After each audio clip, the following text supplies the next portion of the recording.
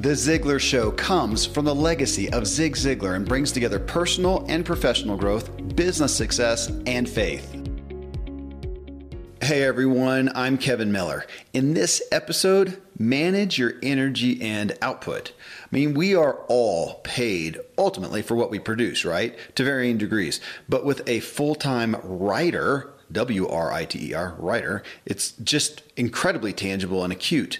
So renowned fiction author Charles Martin, he was my guest in episode 829, and his livelihood is 100% connected to his thoughts, ideas, and creativity and what he can get from his brain out of his fingers and typed onto his screen.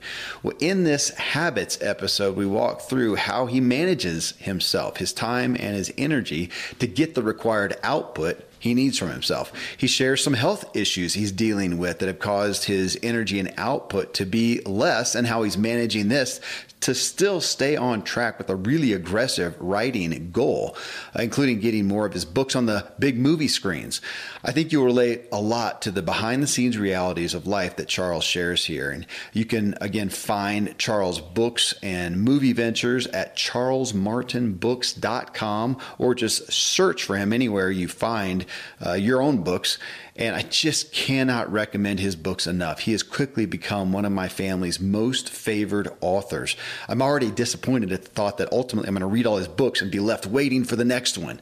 All right, so we're going to let you know what is happening on the latest episodes of my other podcast, share some products and services we think are relevant for you, then we'll dive in with author Charles Martin and his habits.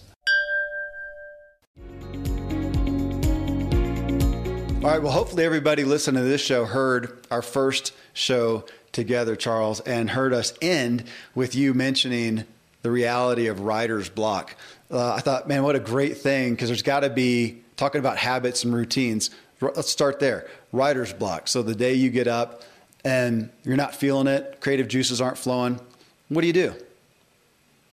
When you need mealtime inspiration, it's worth shopping Kroger, where you'll find over 30,000 mouth-watering choices that excite your inner foodie. And no matter what tasty choice you make, you'll enjoy our everyday low prices, plus extra ways to save, like digital coupons worth over $600 each week. You can also save up to $1 off per gallon at the pump with fuel points. More savings and more inspiring flavors make shopping Kroger worth it every time. Kroger, fresh for everyone. Fuel restrictions apply. Ryan Reynolds here from Mint Mobile. With the price of just about everything going up during inflation, we thought we'd bring our prices down. So to help us, we brought in a reverse auctioneer, which is apparently a thing. Mint Mobile Unlimited Premium Wireless. How to get 30, 30, how to get 30, how to get 20, 20, 20, how to get 20, 20, how to get 15, 15, 15, 15, just $15 a month? Sold! Give it a try at mintmobile.com/switch. $45 up front for 3 months plus taxes and fees. Promo rate for new customers for limited time. Unlimited more than 40 gigabytes per month. Slows full terms at mintmobile.com. One of the bits of advice I got early on in this business was treat this like a job. If you were to clock in for somebody else, treat this like that, and clock in and clock yourself out, and spend the time in the chair. Also, don't wait on the muses. They're seldom on time, and usually what they have to say isn't any good anyway. So just be a storyteller and write stories. So sort of with that encouragement, I've always been really good at getting up early, and I would find myself awake between 3 and 4 in the morning, maybe 4 and 5 or whatever. And I would get up, make some coffee, come sit down, and I would write until we got the boys up and got them to school. And then I'd come sit back down and I'd write till about noon or 2. And that was about kind of all my backside could handle. And then I would get up and I would go do something physical, be it get on my bike or go for a run or work out or whatever. And that physical thing would let my brain kind of unwind all the knots I had put it in the previous 4, 6, 8 hours of writing or whatever it is, That just became what I had to do what I do. I don't know how other people write. I know some other writers, and I feel like my discipline has been helpful, at least to me, because I've met deadlines, and I've met hard deadlines, and that's been kind of a thing in my career. My publishers count on me. If they can't count on me, then it's tough for them to know when a book's coming out. So that's why I say I sweat my books more than I write them, and I'm a better rewriter than I am writer. A lot of times, if I can just get the words on the page where I can see them, it's kind of like clay. I can come back and, or oil on a canvas. I can come back and kind of touch up the canvas, but let me get an image out there. That's just become my process, and it's not uncommon for me to rewrite a scene 12 or 15 times. That doesn't mean I'll rewrite the whole thing, but I'll go through, like when I send my book to my editor, I've read it and I've read it out loud to myself several times. That's something I picked up from James Michener late in his life. He was 84, 85, had a massive heart attack. And following that, he wrote 4 more books. His books are four times the size of mine. His books were about 400,000 words apiece. And with every one of them, he and his assistant would read it out loud twice before they sent it to the publisher. Wow. And that just that's one of the most valuable tools I've ever learned, because your ear picks up what your eye is so lazy to miss. And so tell your son that when he's working on his writing. Yeah. I've told all my sons this in school, and when I've been invited to speak on writing, the best advice I ever received was read it out loud to yourself, because your ear will pick up what your eye misses. It's also another thing that I learned is that my books have a little bit of a cadence, not a little bit, they have a lot. And they sound like me. If I spend a lot of time reading other writers, their writing interferes with my cadence. So I'm careful to guard who I read or what Audible I listen to. And that person's cadence better match mine if I'm going to spend time listening to them. Daniel Silva, John Grisham, those are 2 guys who I feel like, obviously they're phenomenal writers. Okay. But the way they put words together, their cadence is similar to mine. So it doesn't really mess with my head as much. Does that make sense? Yeah. Yeah. So I'm curious, just you getting up in the morning and starting to write, is that your morning routine? Well, not so much now. I mean, I'm still sitting at my computer between 7:30 and 8. And some, there'll be mornings I'm sitting here at 5:30 and 6, but I've learned how to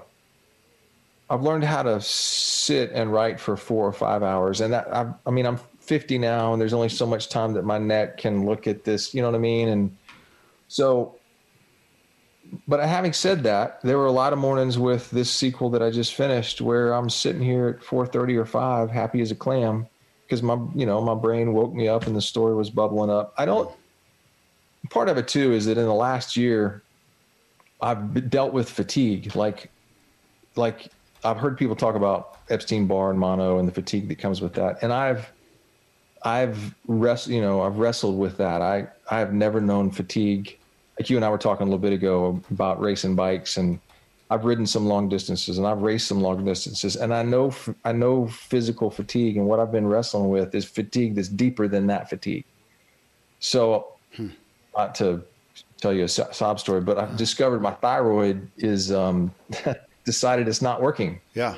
So sleep is sort of a precious thing, and I wake up in the mornings now sort of feeling like I've already run a marathon. So I'm in the middle of all kind of blood panels and tests and all that stuff. It's just not easy for me to get up at 4:30 right now.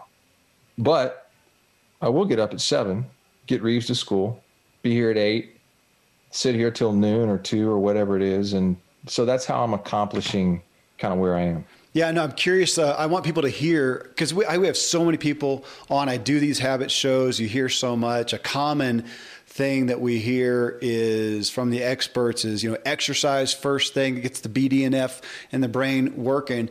And you don't do that, and you've made it anyways. I do like people to hear the different things, because it's finding your secret sauce, and we all want to figure out what is the best thing to do, and it's just so individual. So I want people to hear that yours may not. Well, go ahead. There are mornings when I'll get on my rower, I'll get on my bike in the garage. I have this black bike of death thing, the Rogue thing that you see in all the CrossFit stuff. So there are mornings when I will do 15, 30, 45 minutes, whatever. Yeah.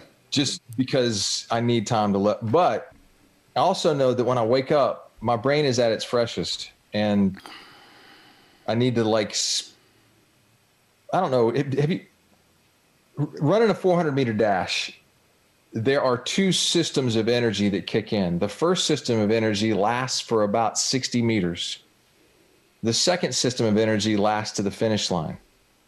The first system of energy may or may not get spent depending upon how fast you take off out of the blocks. If you sprint 99%, you're going to burn that system of energy, and then you're going to click into the second, and you're going to finish with whatever's left in your tank. You may or may not spend the first, though. And the writing for me in the morning is like that. My brain is fresh. If I don't spend what I have there in front of the computer, it's kind of gone by noon anyway, whether I've done anything or not. Yeah. So it's the most efficient, effective way for me. You know, by the time I get to, it's 5:00 here in Jacksonville. By the time I get to here, I'm no good for writing. Yeah. None. Yeah. I totally understand. All my work is creative, and I've realized that I have, as a friend of mine said, a certain amount of creative calories in the day. And then after that, they're gone. I'll ask that. How, if you look at it in that vernacular, you said about 6 hours. Is that kind of your window of creativity? Feeling like I can. Honestly, now it's probably less. Now, yeah. Given the last year, if I work 4 to 5 hours now, and when I'm talking about working, I mean, I'm not surfing the internet. I'm not messing with email. I'm not messaging people. I mean, I am looking at a screen with my words on it, and I'm working. If I get 4 to 5 hours, 6 on the outside, I've done something. Yeah. Sleep. You talked about wake up times being different. What's your sleep schedule? How much do you sleep? What's your routine? Going to bed, out of bed, anything specific? I used to sleep less, but I'm a early to bed person. Christy says next time she gets married, she's going to interview the person. What time do you like to go to sleep? Yeah. Because she's the reader in our family, and she'll stay up till midnight. I'm by 9:30 or 10, I'm about to turn into a pumpkin. Mm-hmm. So I'm by 10:30 at night. If I'm not asleep, something else has been required of me. Yeah. Because I'm spent. And then, my eyes will sort of crack open at 6 or 6:30, sometimes 5:30 now, whatever. If I've had a long day the day before, I sort of feel like where I am now, trying to figure out what I'm capable of. If I do something really hard, be it creatively or physically, I almost feel sometimes like I'm drawing out of it, like I'm doing it on credit. I'm digging it out of the next day or something. So I may end up paying, if I have a really hard day today creatively, I may pay for it tomorrow, and I may work 30 minutes because that's what I have creatively. It hasn't always been that way, but that's where I am now. Yeah. It's interesting. I've, just in researching you, that you're an outdoors guy. And, well, tell me about that. Tell me that, because it's interesting as I see your characters in your books too, that they usually emulate some of that similarity. But yeah, tell me about the exercise, athletic, outdoor pursuits. I grew up on the St. Johns River here in Jacksonville. I had what I like to call a real Huck Finn childhood. I mean, we were always outside, always on the river, always fishing. My dad took me hunting at 4 or 5 years old. I've done that my entire life. I'm a pretty passionate bow hunter. I've only, as in that's the only thing I've hunted with now for 12 or 13 years. That's probably my outdoor. Of all the things I love doing outside, bow hunting is up there. I love getting on my son's skiff. We'll go, backwater fishing, snook or redfish or whatever. He is far more the fly fisherman than I, but I do love that. I'm better at throwing a spinning rod sometimes, but I love being with him and doing that. I love being out in your neck of the woods and climbing mountains. And I especially love getting on my bike in the summer out in Colorado and riding those hills out there. That Christy thinks I'm crazy, but I love going up and down mountains.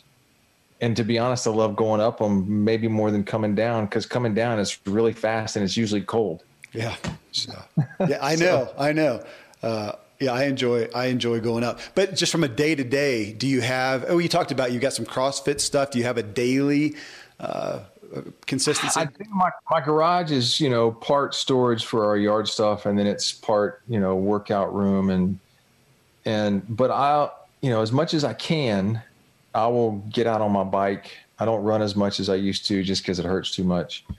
But I do love getting lost on my bike for an hour and a half, or 2 hours, or whatever.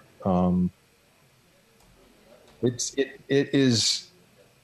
I don't know how people live without doing that. If you want me to be honest, I don't know. I don't know how folks don't exercise. To me, I would lose my ever loving mind. Mm-hmm.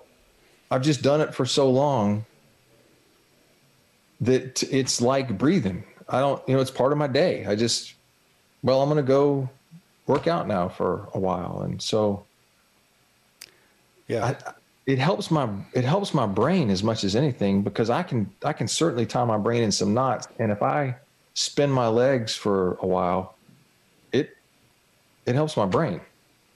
I think anybody who's done it that long feels that way. Well, my 15-year cycling career got interrupted when we had a kiddo, and I spent 2 years sedentary, only 2 years of my life, until my wife conspired with a local bike shop guy, got me a bike. She said, honey, please go train. You're just a better person when you're training. Yeah, interesting. So how about the nutritional side of life? What's happening there? A couple of years ago, I began wrestling with, like, the afternoon, like if I ate anything carb driven lunchtime, I'm crashing bad. Yeah. After that. And so my afternoon is gone. And so I began looking at this whole keto, paleo thing and intermittent fasting. And if I had my druthers and I did what I wanted to do, and I'm not, I don't always do that because we're fixing food for family and they may or may not like what I like to eat, but I think intermittent fasting is a really good idea. I wouldn't eat until about noon or 1 o'clock. And then I would sort of cut that window off at about 6 or 7 o'clock at night. And that's just sort of my rhythm. I'm not a real pure keto person because I guess you could say I'm more dirty keto, if that's a thing. I haven't heard that. I like it though. But it's like, I think it would mean you tend more towards animal fats and not enough plant-driven produced fats. Okay, whatever. But I have to be careful about too much carbs, and I love pasta and bread just like everybody else. I'm not a big candy person. I don't do sodas. I'm not a big sugar person, except when it comes to pasta. So I have to sort of, I can eat that at night because then I'll just go sleep. But I have to be careful what I do during the day because my diet greatly affects my ability to sit in this chair. Because I can, like, if I eat I haven't had pancakes in the morning for 20 years. Yeah. Because if I eat them, I'm going to go take a 3-hour coma nap from the carb dump. Yeah. It's just the way I work. So I don't eat them. That's my favorite thing about intermittent fasting. I don't eat generally in the mornings because that afternoon crash, I loathe it. I'm good for nothing. I can hardly deal with emails at that point. I might as well just not be working, and that needs to happen. So yeah, I'm with you on that. You are listening to The Ziglar Show and My Habits episode with Charles Martin. Next, I ask him about his relationship habits, and we get into some deep issues on parenting. Here are some products and services I think will be relevant for you. Then we'll get right back with Charles Martin. My family's big on candlelight, nice smells, essential oils, but most air fresheners and candles release dangerous chemicals into the air, and water-based essential oil diffusers can diffuse harmful contaminants in your water and into the air you breathe. AromaTrue is the state-of-the-art waterless atomizing diffuser that transforms essential oils into a fine mist without the need for water, which means no more sticky messes and worries about mold or bacteria. AromaTrue's innovative design efficiently disperses up to 4 oils at a time, allowing you to create your own custom fragrance blends with just the touch of a button. AromaTrue also provides sustainably produced USDA certified organic or wildcrafted essential oils, so you're breathing in only the purest and highest quality quality fragrances. That's what I want in my house. So you can sign up for AromaTrue's Insider Club. And today you'll receive a free waterless oil diffuser and a free lemon eucalyptus oil. That's over $200 in savings. So go to aromatrueorganics.com/Kevin to take advantage of this exclusive offer. That's AROMATRUORGANICS.com/KEVIN. You can join AromaTrue's Insider Club and scent your home organically. I live high up in the Rocky Mountains where the air is clean and fresh as possible, but then I step indoors and I'm breathing in untold amounts of toxins and allergens from paint and carpet and cleaning chemicals and pets and furniture and appliances and mold and so on. Studies show the indoor air is 2 to 5 times more polluted than the outdoor air anywhere you are, and in some places it's 100 times worse than that. Well, the solution is to get an air purifier, and Air Doctor is just the best out there. It filters out 99.99% of dangerous contaminants and allergens, such as pollen and pet dander and dust mites and mold and even bacteria and viruses, so your lungs don't have to try to do that. Air Doctor comes with a 30-day money-back guarantee, so if you don't love it, just send it back for a refund minus shipping. Go to airdoctorpro.com. You can use the promo code Kevin, and depending on the model, you'll receive up to 39% off or up to $300. Exclusive to podcast customers, you will also receive a free 3-year warranty on any unit, which is an additional $84 value. So to get the special deal, go to AIRDOCTORPRO.com. Use promo code Kevin. The only reason we're able to put out 5 shows a week on the What Drives You podcast is we created a workflow and we complete a process. If you run an e-commerce business that ships products, there's a state-of-the-art process you can use to save a ton of time and resources. ShipStation. They're the shipping solution that integrates wherever you sell online and streamlines your workflow so your business can grow. We ran a supplement business for a while. I had one of my kids go sign up for ShipStation and boom, it was done. They said it was really simple, which I found out when they went on a trip and I had to step in for a few days. The ShipStation dashboard is really easy to use, and I realized how much of a discount they get, up to 89% off UPS, DHL Express, and USPS rates. So you can work less, ship more with ShipStation. It's the innovative tool that helps turn your shipping challenges into opportunities for growth. Go to ShipStation.com, use the code Kevin to sign up for a free 60-day trial. That's ShipStation.com, code Kevin. Relationally, and we talked in the first show together about the review/testimony that your son Charlie gave on your latest book. And I don't know if anything could say more about who you are than that, but you sound like you have a vibrant relationship with your family. Tell me what you do to foster that.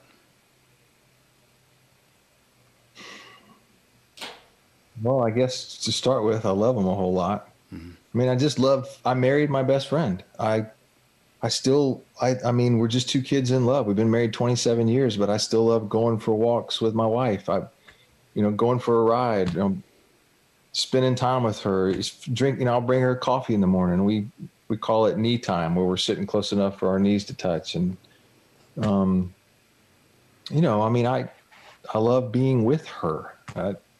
There's not really anybody else I'd rather be with more. So I love being with Christy. Our boys are, I mean, I know you got kids, but my boys are the 3 greatest kids on planet Earth. And I love hanging out with them, especially now that they're older, because what are the ages? 23, 20, and 17, almost 18. So we're able to do a lot. They're passing from the me being father, them being son, to us being more friends. That doesn't mean I'm not their father, but I mean, there's a thing that happens like organically where you have this friendship that sort of develops, which has been really cool to see. I love it. I mean, now Christy and I do spend a lot of time praying for our boys because, the world hates them and they do have an enemy that prowls around like a roaring lion and he really does want to rip their head off. So we pray for them a lot. And I spend time. Somebody told me a long time ago, they said, your kids will spell love Time. Yeah. And that's been my experience. So talk about that real quick, how you've done that. I mean, that for anybody, you or anybody, but we've got careers, we've got things that are happening. It's easy to say that we are stressed with time. How have you habitually invested time in your boys?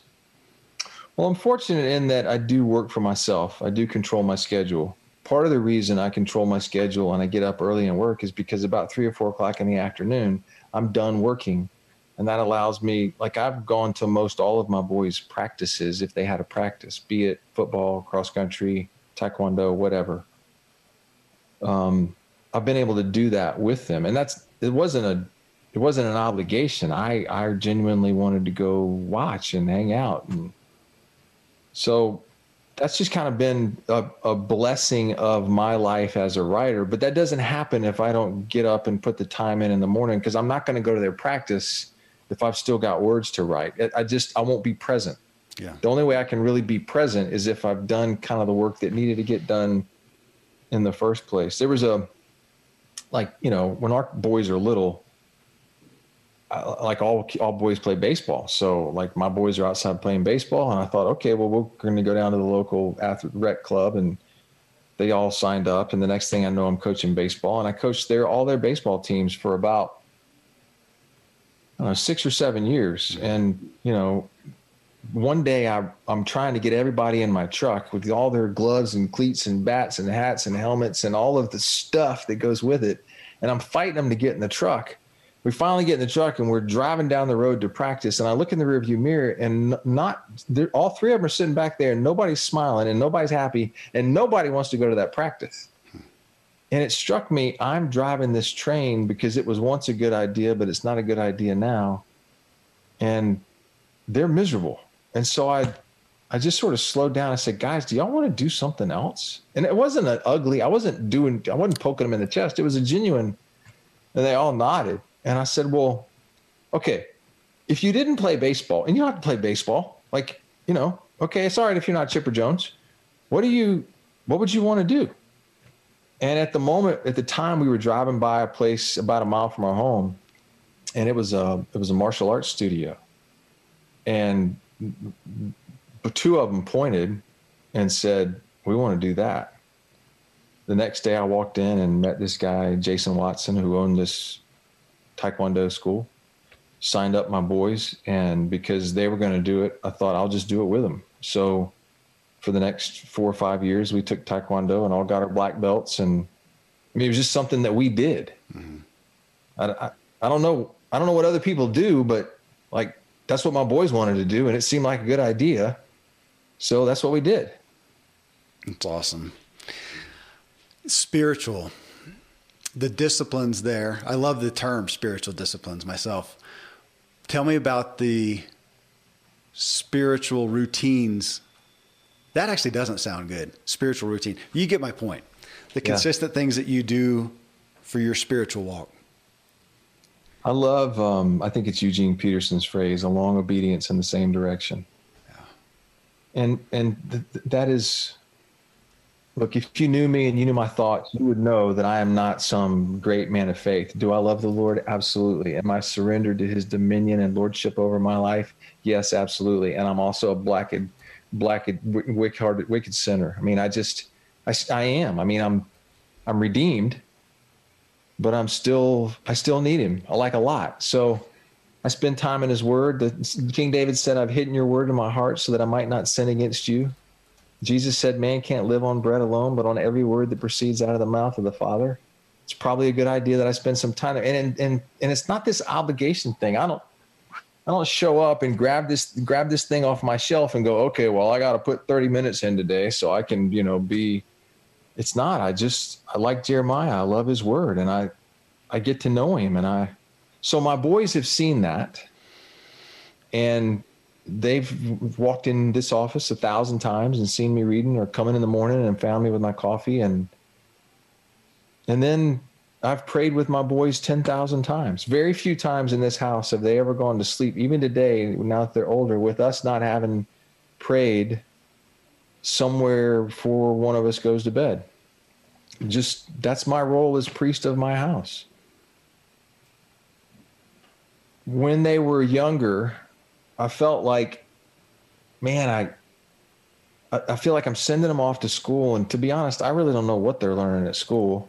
I mean, I know what classes they're taking, but that doesn't mean I know what they're learning. And I got to figure out a way to get this word into them, because I believe it's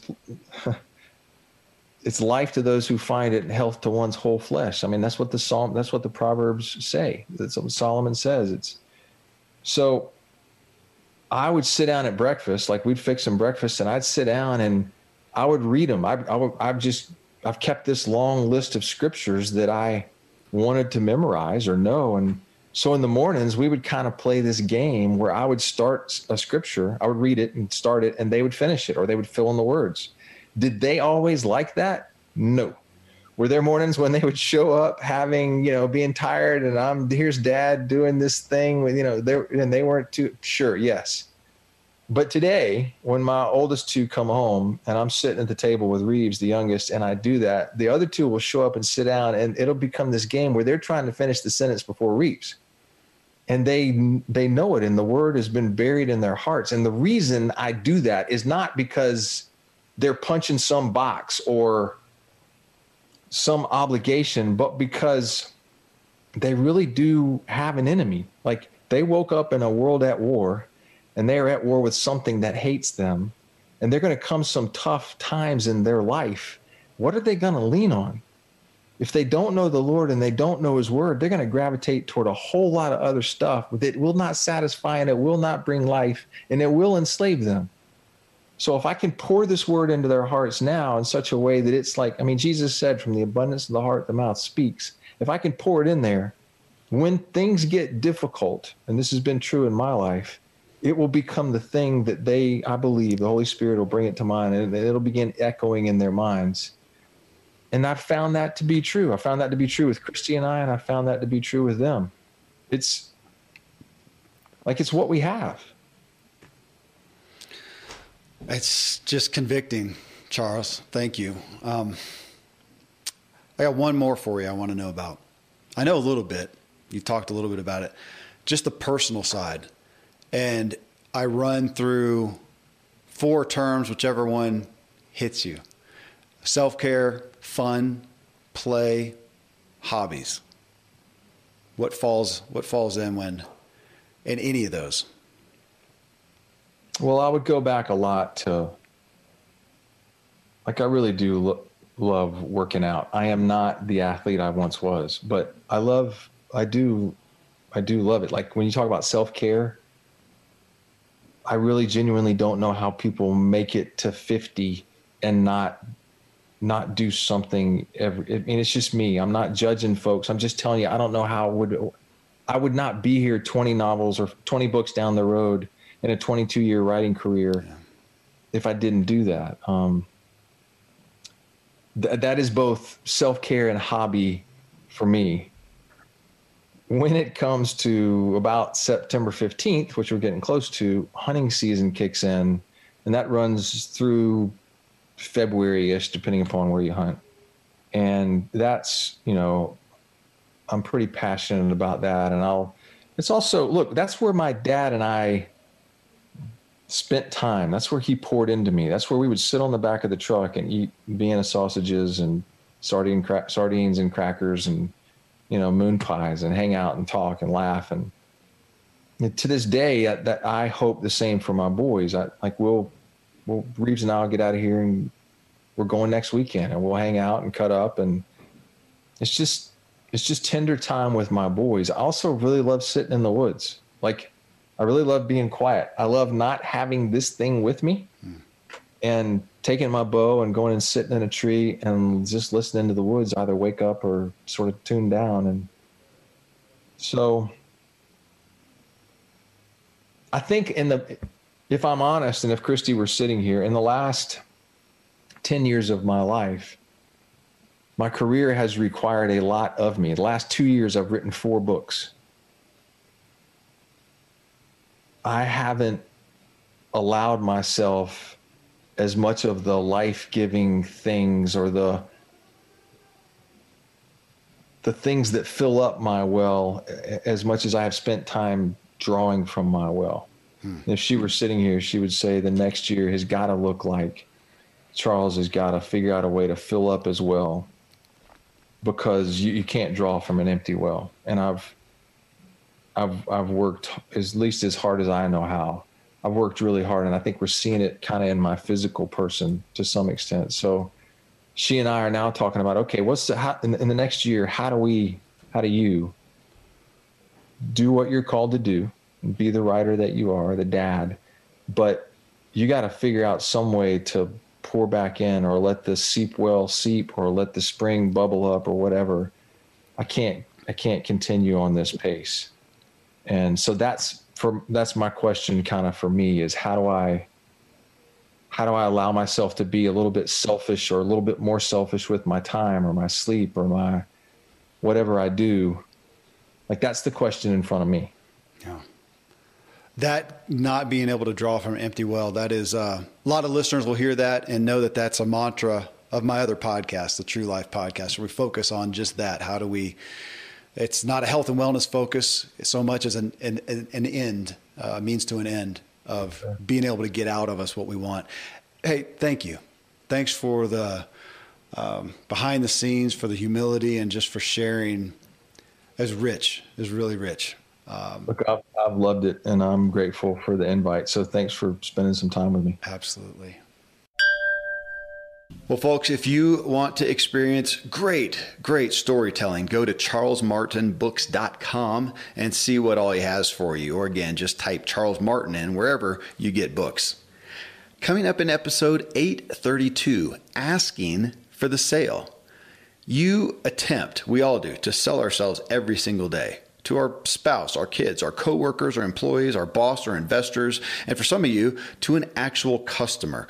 And what is your process? When do you actually ask for the sale, or do you? So I'm going to play a 4-minute clip from Zig Ziglar in this upcoming episode that is pure sales training. And of course, I asked the Ziglar audience a question. How or when do you ask people to buy your product or service? Or you could say your idea as well. And I got a lot of responses, of course. Tom Ziglar and I definitely talk business and professional selling here, but we also make this personal. I mean, selling is caring. Selling is influencing. Selling is sometimes trying to convince somebody of something, like your kids maybe. And selling is a skill just as much as making somebody feel truly loved is a skill. Well, till then, thank you, as always, for letting me walk with you as we inspire our true performance together.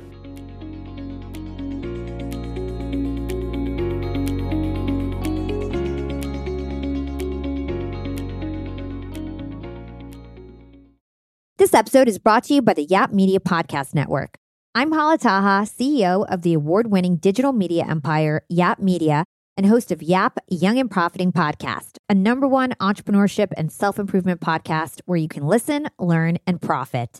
On Young and Profiting Podcast, I interview the brightest minds in the world, and I turn their wisdom into actionable advice that you can use in your daily life. Each week, we dive into a new topic like the art of side hustles, how to level up your influence and persuasion, and goal setting. I interview A-list guests on Young and Profiting. I've got the best guests, like the world's #1 negotiation expert, Chris Voss, Shark Damon John, serial entrepreneurs Alex and Layla Hermosi, and even movie stars like Matthew McConaughey. There's absolutely no fluff on my podcast, and that's on purpose. Every episode is jam-packed with advice that's going to push your life forward. I do my research, I get straight to the point, and I take things really seriously, which is why I'm known as the podcast princess and how I became one of the top podcasters in the world in less than 5 years. Young and Profiting Podcast is for all ages. Don't let the name fool you. It's an advanced show. As long as you want to learn and level up, you will be forever young. So join podcast royalty and subscribe to Young and Profiting Podcast, or YAP, like it's often called by my YAP fam, on Apple, Spotify, CastBox, or wherever you listen to your podcasts.